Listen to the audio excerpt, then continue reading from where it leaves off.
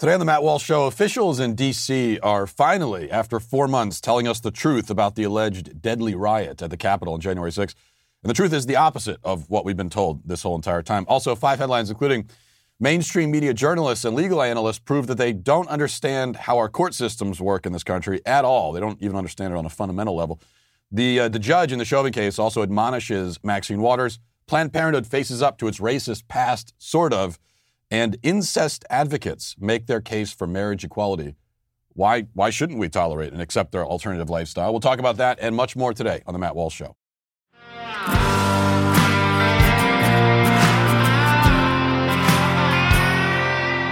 And now it's time to check in with Policy Genius. Policy Genius can help you compare top insurers in one place and save 50% or more on life insurance. You know, it used to be very hard to... Before Policy Genius, if you wanted to get affordable life insurance, it was difficult to know where to look, what's a good deal, what isn't. You got to go through all the red tape. Well, Policy Genius has taken that complication away. Once you find your best option on Policy Genius, the Policy Genius team will set up your new policy for you and answer any questions you have along the way. And you can feel good knowing that your family has financial protection. Getting started is easy. Okay, first head to policygenius.com. In minutes, you can work out how much coverage you need. You can compare quotes to find your best price. Since their licensed agents work for you, not the insurance companies, there's zero hassle. If you hit any speed bumps along the way, Policy Genius will take care of everything. You know you can trust them. That kind of service has earned Policy Genius a 5-star rating across thousands of reviews on Google and Trustpilot. Best part, all the benefits of Policy Genius, the comparison tool, the handling of paperwork, the unbiased advice are totally free to use. You just can't beat it. So Policy Genius can promise that you won't leave their website feeling like a fool. You could save 50% or more by comparing life insurance quotes and feel good knowing that if something happens, your loved ones will be taken care of. Go to policygenius.com to get started. Policy Genius, when it comes to insurance, it's nice to get it right. So we've been told nearly every day since January 6th that what transpired at the Capitol that day was a deadly riot. Deadly riot. The media and elected Democrats have beaten to our heads that 5 people died that day because of the riots. Sometimes the death toll is quoted as 7. The riots killed 7 people. Now, we've known from the beginning that this is at least mostly bogus. 2 of the 7 were suicides that occurred in the days and weeks after the riot. There was never the slightest indication that the riot had anything to do with those suicides at all. The media drew a line connecting them in order to shamelessly inflate the body count. The fact that they were doing this, that they felt the need to play this grotesque and desperate game of connect the dots, should have been the first clue that something was wrong. Well, scratch that. The first clue that the narrative was false was simply the fact that it was the narrative. I mean, you should at this point question literally anything that the left-wing media tells you. I wouldn't believe that the sun rose this morning without going out to check myself. That's the point we need to be. We need to have arrived at with these people. What about the other 5? Well, we were told that 4 of those deaths were among the rioters, and 1 was Capitol Police Officer Brian Sicknick. Of the latter 4, or of the former 4, I should say, 1 was Ashley Babbitt, an unarmed woman shot and killed by an unnamed Capitol Police officer. That's one death that we could confirm from the beginning because it was caught on video. We know that happened. The other 3 were more vague, suspiciously vague. The media wanted us to know that 3 individuals died during the chaos or after it or sometime in the vicinity of it. And they wanted us to draw from there the conclusion that they were, not so subtly pointing us to. They wanted to give us a mental picture of a riot where the participants were beating and trampling each other to death. In fact, it was reported that at least one of the victims was trampled to death. It wasn't until the first part of this month, 4 months after the riot, that the D.C. medical examiner finally told us the truth, or began to tell us the truth. While Ashley Babbitt's death was, of course, a homicide committed again by a Capitol Police officer, the other 3 were not. 2 died of natural causes, a stroke and a heart attack, and 1 was an accidental overdose. So already 5 of that original tally of 7 had been revealed to be false. The deadly riot that claimed 7 lives had been reduced to potentially 2 lives, which leads us to Officer Brian Sicknick. Now, if you listen to the show, you know that I questioned the story about Officer Sicknick from the very beginning. It was reported early on that Officer Sicknick was killed in the riot, murdered. Originally, the media said that he was beaten over the head by a fire extinguisher and basically bludgeoned to death. That gave way to a story that he was sprayed by some foreign chemical and that's how he was killed. I didn't believe either of these stories, and my reasons were, one, because I'm always going to be suspicious when the media and the left pretends to mourn a dead cop. I mean, they'd never found a dead cop they cared about until this one. That alone makes me question everything they say about the case. His value to them was purely political. That doesn't necessarily mean that they're lying, but it does mean that you can't take them at their word. Number two, the story was far too vague to be true, or to be entirely true. Initially, it was reported that Officer Sicknick was injured, quote, while engaging with protesters. Injured while engaging with protesters. That's what the initial report was that. That's how it was phrased. And then he later died. Now, the phrasing there was far too calculated and careful. It's clearly meant to give us the impression that protesters killed him, but it doesn't say that. It doesn't even say that he was injured by protesters, only that he was injured while engaging with protesters. None of this phrasing makes any sense if he was really beat to death by crazed rioters. If that's what happened, they'd know it and they'd say it. And also, it would almost certainly be on film. If not the crime itself happening, then at least the aftermath. We'd have some video of this. An officer was beat to death in the middle of a crowd? That would be, if that happened, it'd be very obvious. And you have to believe there'd be some photo, video somewhere. Yet we never saw any video. We were never given any additional information. Nobody was ever arrested for the crime. And this situation maintained for months, even as the media and the left continued to say confidently, as a matter of fact, that Sicknick was killed by protesters.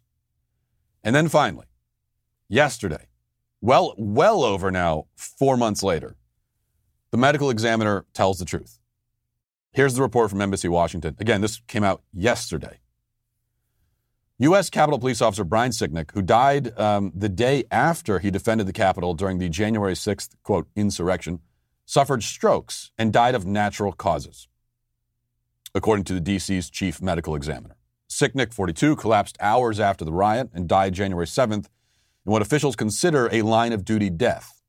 Federal authorities have been clear that Sicknick was assaulted with a powerful chemical spray in his face. They've said Sicknick and other officers were overpowered and potentially briefly blinded. Notice the phrasing there, by that spray while on the front lines. D.C.'s Office of the Chief Medical Examiner said Monday that Sicknick's cause of death was acute brainstem and cerebellar infarcts due to acute basilar artery thrombosis. Probably mispronounced all of that. But the point is, the manner of death was natural, not a homicide. Okay. Natural causes, not a homicide. Now, to be clear about this, the medical examiner, along with officials in D.C., elected Democrats, the national media, all of them almost certainly knew this very early on. I mean, there were reports to this effect in conservative media and conservative blogs a day later. Are we supposed to believe that the mainstream media didn't know? It would have been extremely clear that Officer Sicknick was not bludgeoned to death. It didn't take them 4 months to figure out that he died of a stroke. He was cremated 3 months ago. It's not as though they've been doing a medical examination this whole time. He was cremated 3 months ago. What have they been doing in the last 3 months? No, they knew and they didn't tell us.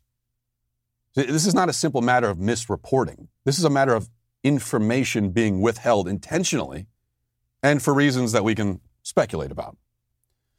Where does this leave us? It leaves us with this. Protesters on January 6th didn't kill 7 people. They didn't kill anyone. They were killed. The only death caused by someone on the scene that day was that of Ashley Babbitt. The rest was lies and misinformation. And many people fell for it. They fell for it because they want to believe that they can believe the most prominent sources of information in this country. They want to believe that they can turn on the TV and basically trust what they're told. They want to believe that in this age of information, the information they receive is reliable. They don't want to believe that they're being lied to all the time, everywhere. And I can understand those desires. But they're not based in reality. The fact is that anytime you turn on the news or go online, you are walking into a whirlwind of propaganda. That's the fact. And this shows it. So keep your head on straight. Bring a healthy dose of skepticism with you all the time. And don't let them lead you astray. Now let's get to our 5 headlines.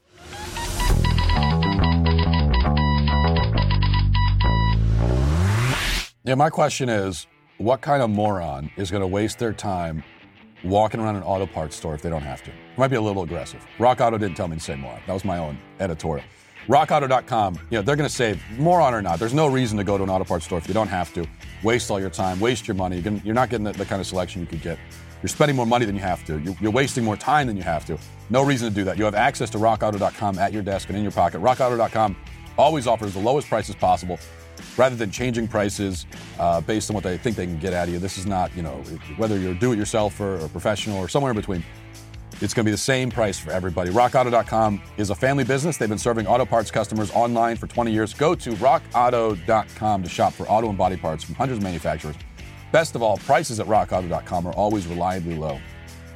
And again, they're the same for everybody. The RockAuto.com catalog is unique and remarkably easy to navigate. You can quickly see all the parts available and make a decision. Amazing selection, reliably low prices. Go to RockAuto.com right now. See all the parts available for your car or truck. And remember to write Walsh in their How Did You Hear About Us box so they know that we sent you. Well, you may be able to tell I've been losing my voice the last couple of days. And here's the thing. I'm a responsible adult. And I need my voice to do my job. So it's like a really important tool for me anyway. And so as a responsible person, I said like last night, I need to make sure that I give my voice a rest. And then I just take it easy. And so I spent the night smoking cigars and drinking whiskey. So that was my responsible way of dealing with it. One of those times when the nighttime version of yourself writes a check that your morning self has to cash. And a lot, maybe in your 20s you have a lot of moments like that. One such moment for me. Okay. So I have to share this with you. This is a tweet from Yamiche Alcindor, who's a PBS reporter. A couple here. We're going to go now as we're waiting for the verdict in the Derek Chauvin case. And the media now is left to just analyze and speculate and everything. So we've gotten a lot of legal analysis from the media. And maybe I should stop short of calling it shockingly bad, given everything about the media that we just covered in the opening there. But I mean, it is sort of shockingly bad. So here's Yamiche Alcindor, again, PBS reporter. She tweeted this. This is her analysis. Chauvin's lawyer said it flies in the face of common sense to say that Floyd's death was not caused, at least in part, by his underlying conditions of drug use. This argument is in direct contradiction to the prosecution's case, which says, believe your eyes. Chauvin's knee killed Floyd. In direct contradiction. So the defense is making a case that's this is in direct contradiction to what the prosecution is saying. I mean, you got to admit, it's pretty rude of the defense. The prosecution, they spend all their time making their case. They build their case. They bring in their witnesses. They have whatever evidence. In this case, they didn't have a lot of evidence, but whatever they have, they bring. It's all that effort that they put in. And Yamiche Alcindor is kind of upset that the defense would get up there and have a different version of events after all this effort. I don't know. I agree with her, actually. Can we just say pretty tacky? Pretty tacky for the defense to get up there and have an opposite version of events. The prosecution should have just objected and said, no, hang on a second. That's not what we said. This is the opposite of what we said. Something isn't right here. Meanwhile, if you thought that was bad, this is way worse. Meanwhile, Laura Coates, CNN's senior legal analyst, has this. Here's what she says. Defense begins the closing by defining reasonable doubt, not with why Derek Chauvin is innocent. Think about that. Hashtag Derek Chauvin trial, hashtag George Floyd. Think about that. The defense is relying on reasonable doubt? That's unheard of. That's almost as unheard of as the defense having a different version of events than the prosecution. Only reasonable doubt, and they're not saying innocent? Yeah, that's like every murder trial ever. In America, anyway. That is the defense's whole job, is to sow reasonable doubt in the jury. And it would be misconduct on the part of Chauvin's lawyers. If Chauvin's lawyers got up there in the closing and said, "We want you to believe that Derek Chauvin is completely innocent and is an innocent, great guy. That's what we want you to believe." No, you're raising the bar farther than you need to. Why would you do that? No, the way it's set up is that the bar is supposed to be lower than that. You don't have to believe that Derek Chauvin is innocent. You don't have to believe that he's innocent. You certainly don't have to like him as a person. But yeah, you don't have to believe he's innocent. You just have to think that there could be a reasonable chance that he may be innocent. And if you think there's a reasonable chance that he may be innocent, then you can't convict. That's what the defense is trying to get across. That and that's as far as you can go anyway, because that's what this trial really comes down to, right? There's no way the defense can categorically, absolutely prove that George Floyd died purely of a drug overdose and not because of the knee on the neck.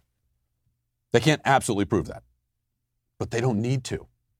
The prosecution needs to absolutely prove that even though he had a fatal dose of fentanyl in his system, that's not what killed him. That's what they have to prove. And the jury has to decide if they did prove it. Having followed the trial, I don't see how they did. Meanwhile, the judge in the Chauvin case had some words about Maxine Waters. We'll play this for you. First, we know Maxine Waters flew from D.C. to Minneapolis to get the crowd riled up and to intimidate and tamper with the jury. Chauvin's defense raises an objection, actually tried to move for a mistrial, saying that this is intimidating the jury, this is jury tampering. And the judge said there's not going to be a mistrial. He did concede, though, that Maxine Waters may have given a pretense to appeal and overturn the whole trial for the defense, if they want. And then the judge said this. Let's listen. This goes back to what I've been saying from the beginning. I wish elected officials would stop talking about this case, especially in a manner that is disrespectful to the rule of law and to the judicial branch and our function. I think if they want to give their opinions, they should do so in a respectful and in a manner that is consistent with their oath to the Constitution, to respect a co-equal branch of government.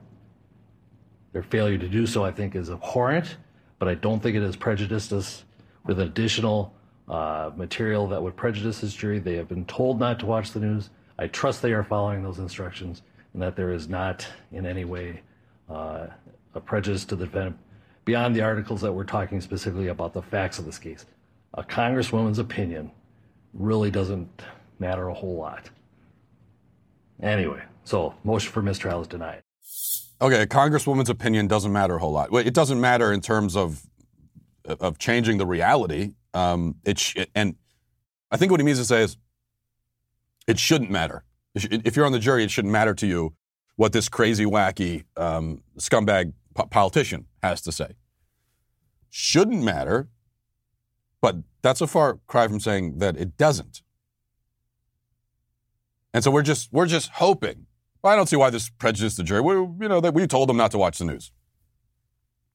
So this all, in order for this to really be a fair trial, we have to hope and assume that the jury, first of all, went in without any preconceived biases, that they're not going to make a decision based on emotion, but based on facts, that they're not going to be intimidated, even before Maxine Waters. They're not going to be intimidated by, thoughts that their lives could be ruined. They could be doxxed. They could be hunted down if they find Chauvin not guilty. They're not going to watch any news throughout the trial. And also, now that there's politicians there trying to rile the rioters up, they're not going to be affected by that. I mean, we are expecting a lot of this jury. You may say expecting an unreasonable amount from this jury. Almost, we're expecting at this point to exercise superhuman restraint and courage. That's really the only way that this ends up being a fair trial, is if these jurors have superhuman restraint and courage. Restraint to not watch the news at all, even though nothing's done to prevent them from doing it. And courage to look at the situation and say, yeah, you know what? If I find him not guilty, my life could be over, but I'm going to do the right thing. It's just not, it's almost certainly not going to happen. If there was ever time for a mistrial, this would be it. And then if you have the trial again, you don't have it in Minneapolis. And you sequester the jury. And if any politicians pull that stunt again, it's another mistrial. I mean, the idea, the claim that what Maxine Waters did was anything but jury intimidation and tampering, what else would it be? What other motivation could you have? If you're Maxine Waters and you're leaving D.C. to go to Minneapolis, before the jury has even begun deliberating, demanding that they come to a certain conclusion and threatening confrontation if they don't, if that's not jury tampering and intimidation, what qualifies if that doesn't? And what reason? So if her goal was not to intimidate the jury, then what was it? What was she hoping to do? I think we all know. Totally absurd. So this should be a mistrial. It should have been a mistrial from the very beginning, but it's not. And so at this point, I will be floored if they come back with a not guilty verdict. Not because he doesn't, because the not guilty verdict would be incorrect. I think that is the correct verdict. But just, as I said, to get 12 people together and for them all to have that superhuman restraint and courage, very unlikely. Very unlikely. Okay, number two, I've been wanting to play this story, talk about this story for like a week, and I keep putting it off because other things come first. But I'm part of the problem in doing this because this is really a huge story. And here's a report from the Today Show about the imminent alien invasion. And let's watch that. In night vision video from a Navy destroyer, a mysterious flying triangle above the deck of the ship. The Pentagon confirming the images obtained by documentary filmmaker Jeremy Corbell were taken by Navy personnel, expected to be a part of a report on unidentified aerial phenomenon to be presented to Congress this summer. Already online, some skeptics say the images are caused by cameras trying to focus, but some of the objects go beyond just flying in the sky. One shows a spherical object dipping into the ocean, similar to an incident in Puerto Rico where an object was tracked buzzing an airport, then flying into the water, popping back out before appearing to split into two and disappearing. Over the last several weeks, some of the nation's top former intelligence officials have been raising eyebrows. Look at that thing. It's rotating. Former CIA Director R. James Woolsey said he knew of a case where a plane was paused in midair. A friend of mine was able to have his aircraft stop at 40,000 feet or so and not continue operating as a normal aircraft. Yeah, how is this not like the only thing we're talking about? The Pentagon confirming sights by pilots of aircraft doing things that are physically impossible, splitting in two, dipping into the ocean and coming back out, defying the laws of physics. Well, that's it. No big deal.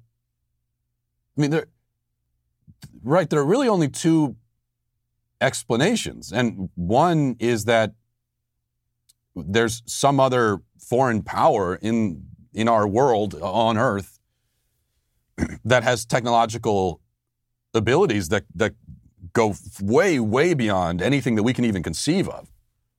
There's another country on Earth that has technology so advanced that when we see it, we have to entertain the possibility that it may be from another planet. Like, there's another country with literally otherworldly technology. That's one possibility, right? And the other possibility is it's not from this world. I'm not exactly sure what the third potential possibility would be. You know, if this wasn't being confirmed by the Pentagon, and if it wasn't for the source, these are Navy pilots, military people, people that know what they're looking at. If it wasn't for that, you could say, it might be fake, it might be camera tricks, it might be a bug on the lens, weather balloon, weird weather pattern. You could speculate about all that, but I think those possibilities are really ruled out. So I think we know this is some kind of flying technology, and either it's from this planet or it's not, but either way, that's a huge deal. And if there is, if this is from China, let's say, or Russia or something, why haven't they just taken over the whole world? If they can do that, they have aircraft that can split in two, dip into the ocean, go at supersonic speeds, and then stop and turn around and go the other way. Why haven't they taken over the whole world yet, if that's the case? Maybe they will. And here we are, and even me, I'm part of the problem. I just said I've been wanting to talk about this, but I put it off so that I could play TikTok videos of fat women dancing. I'm so much a part of this problem. I'm ashamed. I should be canceled for that. In fact, we have another TikTok video today, I think, that we're going to play of fat women dancing. And that is important. Don't get me wrong. We got to know what the fat women are doing on TikTok, but at the same time, potentially there's an alien super civilization out there preparing to take over the planet, and we're all like, whatever. Okay, moving on. Moving on from that, this is from the Daily Wire. It says, after years of pro-life criticism, Planned Parenthood's president and chief executive officer, Alex McGill Johnson, now says the abortion provider is reckoning with the legacy of its founder, Margaret Sanger, and they're looking to cancel the early abortion and birth control advocate over her connections to white supremacist groups and eugenics. The abortion provider has largely avoided evidence that Sanger founded her, quote, family planning crusade because Sanger, a pioneer of the eugenics movement of the early 20th century, felt it was necessary to prevent the tainted and less desirable from reproducing, as she noted in various publications. Now, though, in a more woke era, Sanger is problematic, and Planned Parenthood now hopes to distance itself from its own founding principles in order to erase its history as a racist and ableist institution. And so they're sort of, let's see, we're trying to move on to what Planned Parenthood is now saying about this. Although Johnson stopped short of acknowledging the racial focus of much of Sanger's writing, she says, quote, we can't simply call her racist, scrub her from our history and move on. She does acknowledge that Sanger spoke to the Ku Klux Klan and that Sanger cheered a Supreme Court decision allowing states to sterilize people deemed unfit without their consent and sometimes without their knowledge. Instead, Johnson said Sanger's primary sin was focusing on white womanhood, which runs afoul of today's intersectional feminism. She says, quote, we don't know what was in Sanger's heart, and we don't need to in order to condemn her harmful choices. What we have is a history of focusing on white womanhood relentlessly. Whether our founder was a racist is not a simple yes or no question. Our reckoning is understanding her full legacy and its impact. Our reckoning is the work that comes next. Okay. Of course, they get no credit for, first of all, pro-lifers have been pointing this out about Margaret Sanger. So it's not like Planned Parenthood could claim, we never noticed. We never noticed what our founder said about, we never noticed that she was an out-and-out eugenicist. They can't claim that. It wouldn't be credible under any circumstance, but especially when you had pro-lifers for decades that have been saying this. And Planned Parenthood either ignored it or they would deny it and say it's not true. You're misinterpreting. You're lying about what she said. They did fact checks and everything. Or they would focus on, like this is a tactic especially of left-wing fact checkers.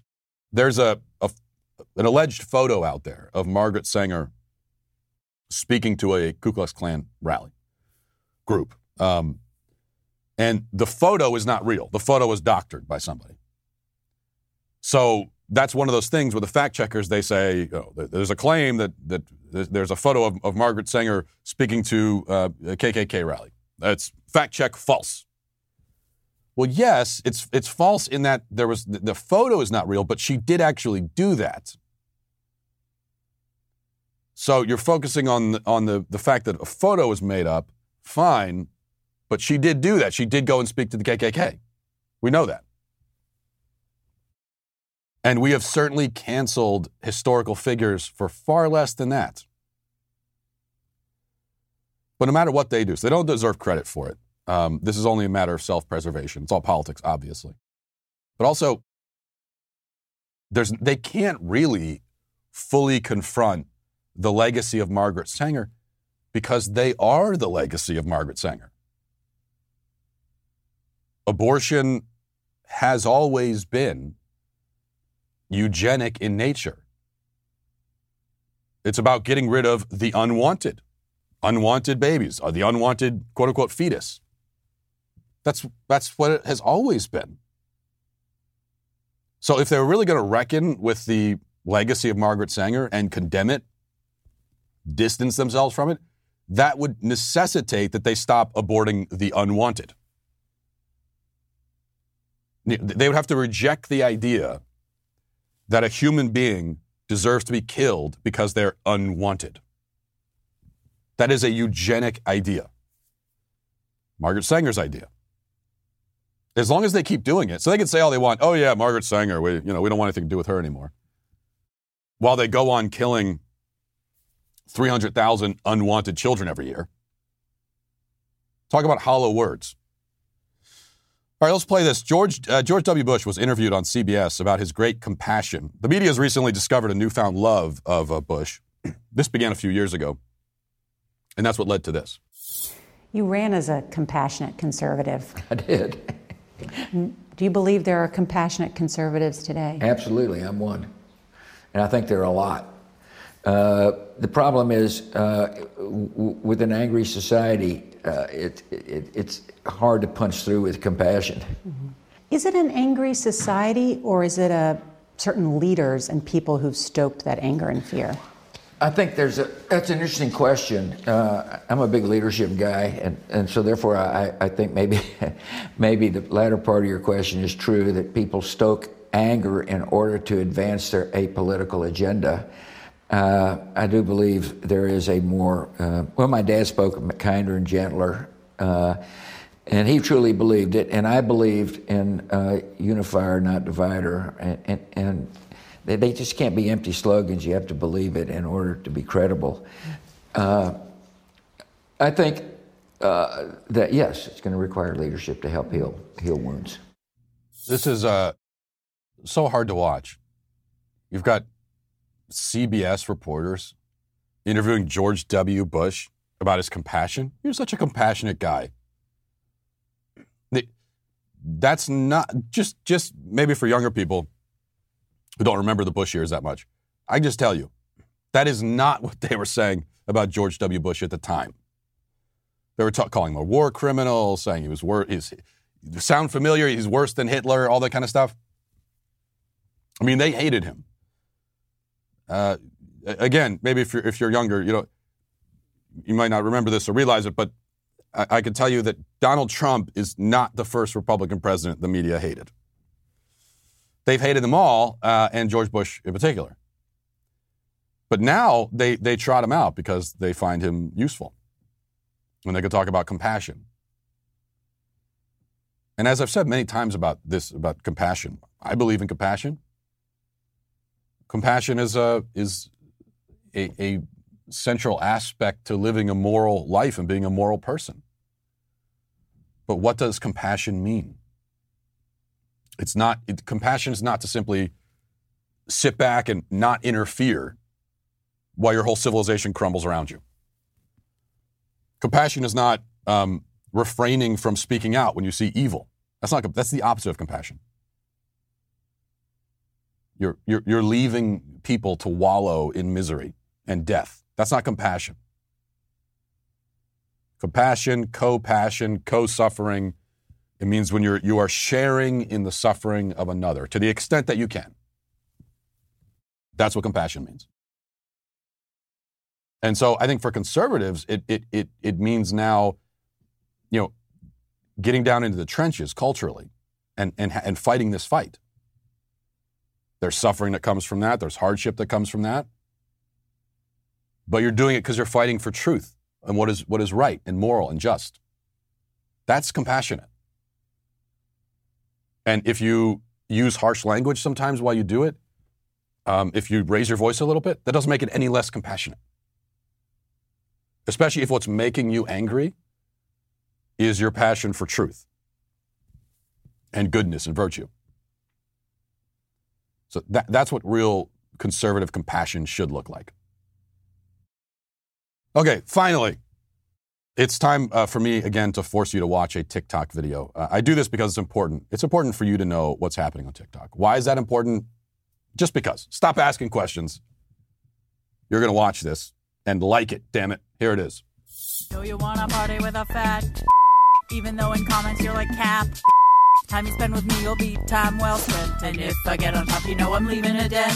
Know you wanna party with a fat, buy me diamonds, give me name brand chips. Time you spend with me will be time well spent. And if I get on top, you know I'm leaving a dent. I'm a big bad, big butt, big dreams baddie. 2 minutes with me and you'll be calling me daddy. Might not pass the presidential fitness test, but notify your next of kin, I'll put you to rest.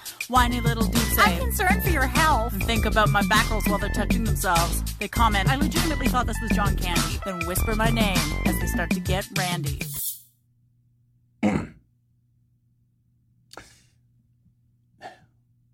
On second thought, there was no reason to play that. But I did. And so you've seen it.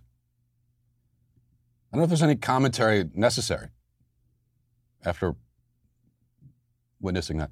Aside from the fact that, just to remind everyone, mental illness is an epidemic in this country. So is obesity. And so is TikTok. And sometimes those things all come together in that way. And we all suffer because of it. So there you go. All right, let's go to reading the YouTube comments. This is from The Masked Man. He says, I don't know how Matt did it, but his voice sounds even manlier during this episode. Unamused Caveman says, Matt's voice made my beard grow a beard. Emil says, Matt's voice hurt my throat. Okay, I hope you guys all did you get that out of your system? Yeah, a lot. I got all the voice jokes. You'll have a few more days to do that. Hope you got out of your system. Yes, my voice sounds jacked up. That's true. Thank you for establishing that.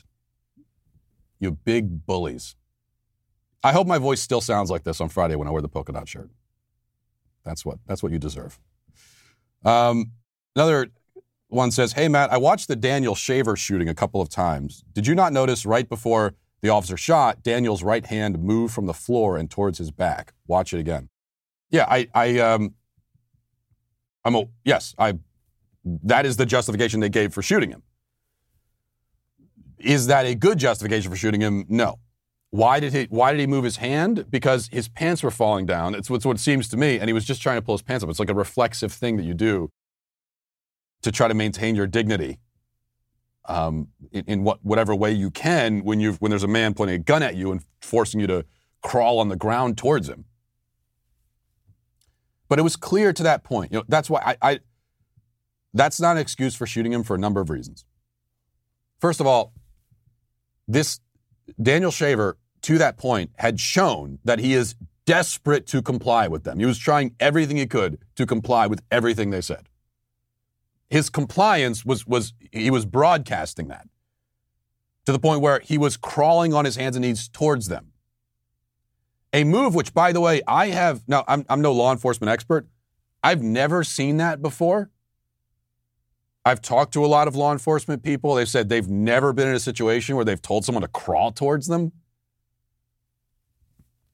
And if there could ever be a situation where you would ask someone to do that or tell them to do it, I don't know why that would be the situation. Like, why can't he's on? You told him to get down on the ground, put his hands behind his back. Okay, just go up and cuff him. Why do you need him to crawl to you? It doesn't make any sense. So I don't buy it for that reason. Also, it was clear, yes, you could never know for sure. Someone could be hiding a gun, but the chances that he was hiding a gun, I think, were very, very low. And when he's crawling towards you, yeah, I mean, even if, like, on the off chance, on the very, very vanishingly small chance that he's actually reaching for a gun, you would have plenty of time to shoot him dead before he could draw it up and shoot you. There were 3 armed officers in a hallway pointing their guns at him. He's on his hands and knees crawling.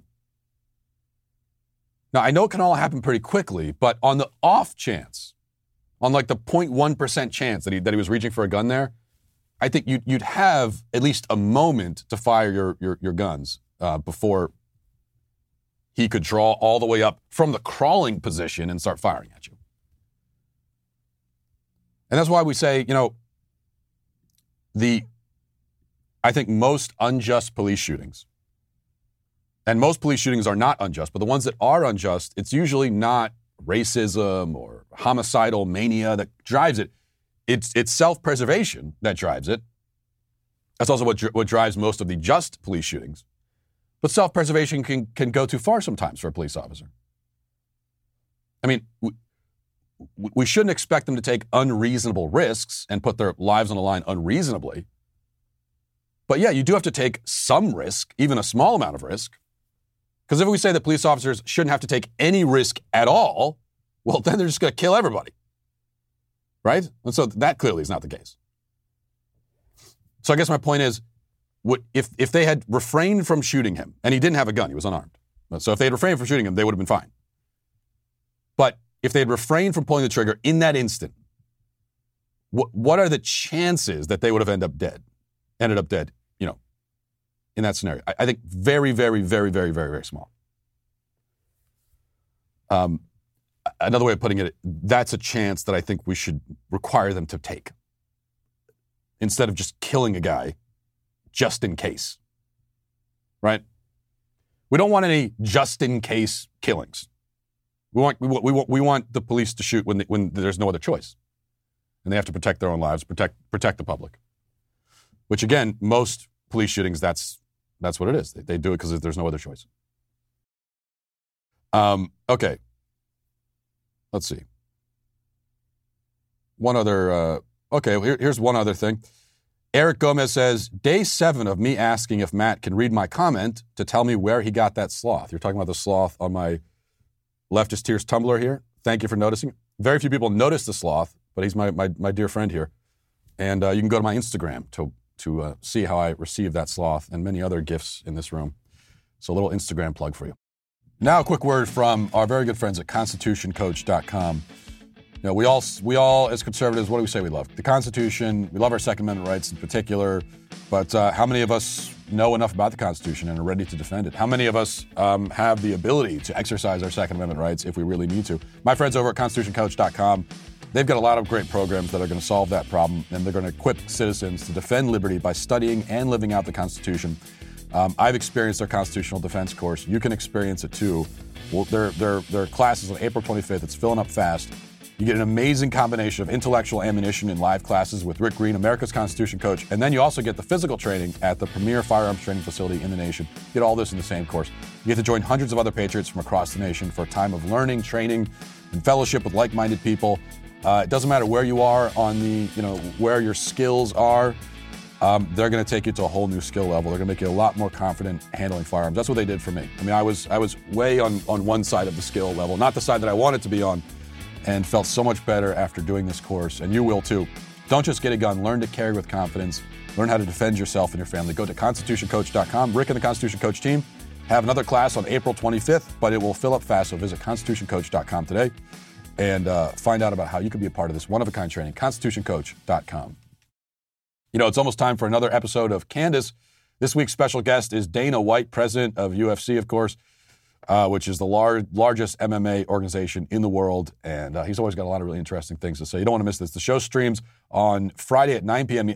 Eastern, 8 p.m. Central on dailywire.com. If you don't have a membership yet, you can go use code Candace and get 25% off. And also, if you don't know about this yet, you can also get the podcast of Candace, which is available on Apple or Spotify or wherever you get your podcasts. And if you go there, make sure to leave a 5-star review if you like what you hear. Now let's get to our daily cancellation. Today for our daily cancellation, we turn again to the slippery slope, the thing that we're all sliding down. Though we never reach the end of our plummet. We hurtle endlessly into the abyss, never to stop. Our misery compounding by the moment, but never ending, never culminating in anything except more insanity and more despair. But the good news is that it gives me plenty of chances to say, I told you so. That's the one good thing. As we're all hurtling down into hell, I can say, hey guys, told you so. Here's another chance from the New York Post. It says, consensual incest advocates are rooting for an anonymous New York parent who wants to marry their own adult child. Australian Richard Morris, who is pushing to change incest laws in about 60 countries, said he supports the legal push in Manhattan federal court and that such behavior between consenting adults, quote, should not be criminalized. He and other advocates have launched about 130 petitions, mostly on change.org, seeking to change incest laws around the world. Most have received little support. We haven't moved any mountains yet, he told the Post. Morris was inspired to fight for those in consenting incestual relationships. He said after learning about a Scottish case in which a long-separated father and daughter were reunited, started an affair, and were then criminally convicted. Okay. After you've finished vomiting all over yourself, you should stop and consider this. According to the logic of the day, how can we condemn the father and daughter couple just mentioned? Does the prevailing philosophy in our culture provide us a basis to reject the legitimacy of their viscerally repulsive and disordered union? Well, Richard Morris doesn't think so. More from the Post. He says, fighting for true marriage equality is the right thing to do, isn't it? Morris said. It seems to be as unjust as the law that used to imprison gay people and the law that used to stop people of different races marrying, he added. Keith Pullman, who runs the blog Full Marriage Equality, also cheered on the New York lawsuit. He said, quote, it is absurd to say that an adult can't consent to marry their parent. The same adult can be sent to war, take on 6 figures of debt, operate heavy machinery, be sentenced to death by a federal court, and consent to sex with 5 strangers and marriage with one of them, but can't consent to marry someone they love, he told the Post. In some of these cases, the genetic parent didn't raise them and they met for the first time 2 years ago. Allegations of grooming are laughable attempts to deny someone their right, even though it will have no impact on the person objecting. All right. Now, this article was not met with wide acclaim. Most people seem to be reacting with disgust and anger, not just at the incest advocates, but at the Post for giving them a platform to make their case. But what actually is the argument against this? Why can't a father marry his adult daughter? I mean, really think about it. It's not a rhetorical question. Ask yourself why these cases of incestuous relationships are wrong. You might say that the father can't marry his daughter because even if she's an adult, he's clearly been grooming her. Okay, well, that might be a good enough answer in some cases, but the case in question involves a father who was separated from his daughter and then reunited when they were both adults. Assuming there was no grooming and that they linked up again and immediately struck up a sexual relationship with each other, again, with full consent, why is that wrong?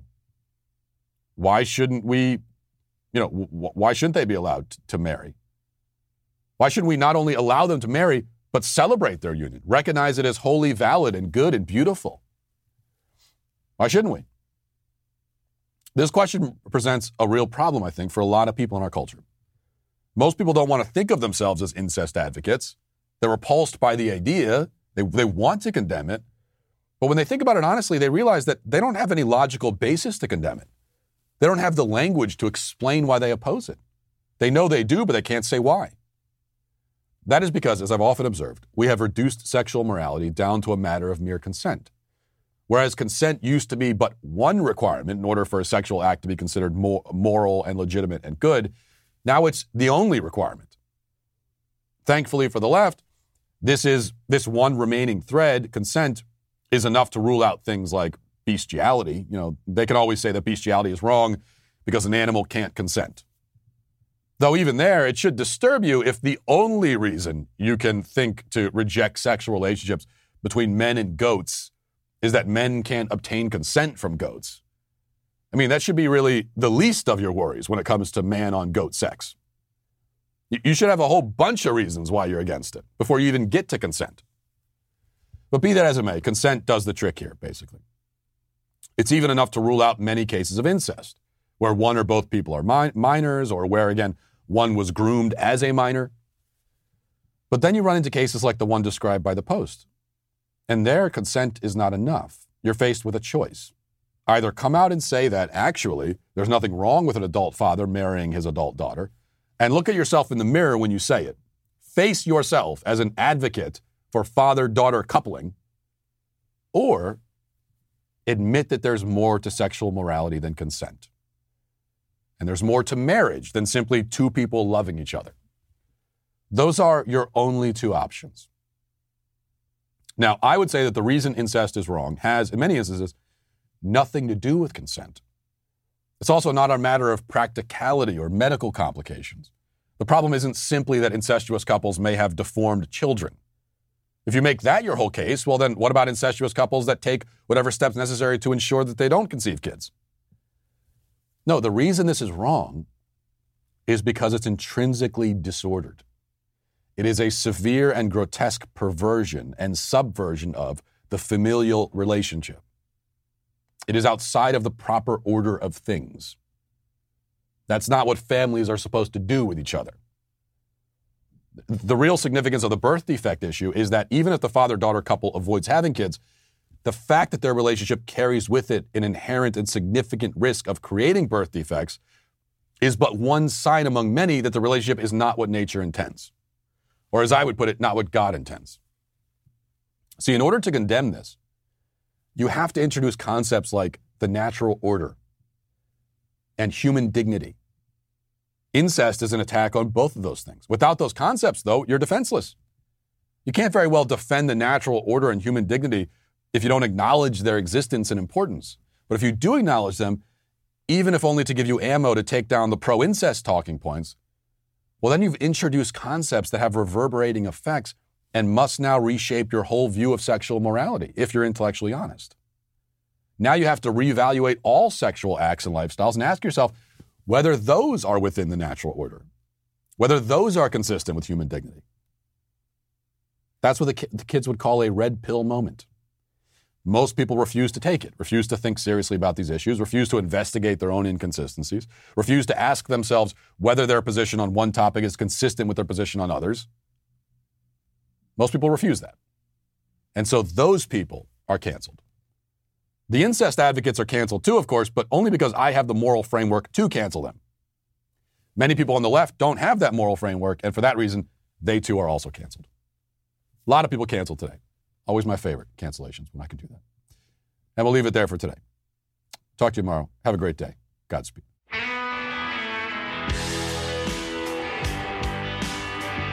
Well, if you enjoyed this episode, don't forget to subscribe. And if you want to help spread the word, please give us a 5-star review. Also, tell your friends to subscribe as well. We're available on Apple Podcasts, Spotify, wherever you listen to podcasts. We're there. Also, be sure to check out the other Daily Wire podcasts, including The Ben Shapiro Show, Michael Knowles Show, The Andrew Klavan Show. Thanks for listening. The Matt Walsh Show is produced by Sean Hampton, executive producer Jeremy Boring. Our supervising producers are Mathis Glover and Robert Sterling. Our technical director is Austin Stevens. Production manager Pavel Vodosky. The show is edited by Sasha Tolmachov. Our audio is mixed by Mike Coromina. Hair and makeup is done by Nika Geneva. And our production coordinator is McKenna Waters. The Matt Walsh Show is a Daily Wire production. Copyright Daily Wire 2021. Today on The Ben Shapiro Show, as the Chauvin jury begins its deliberations, the media ratchet up the racial tension, and Maxine Waters pushes violence in the streets as Democrats and the media defend her. That's today on The Ben Shapiro Show. Give it a listen.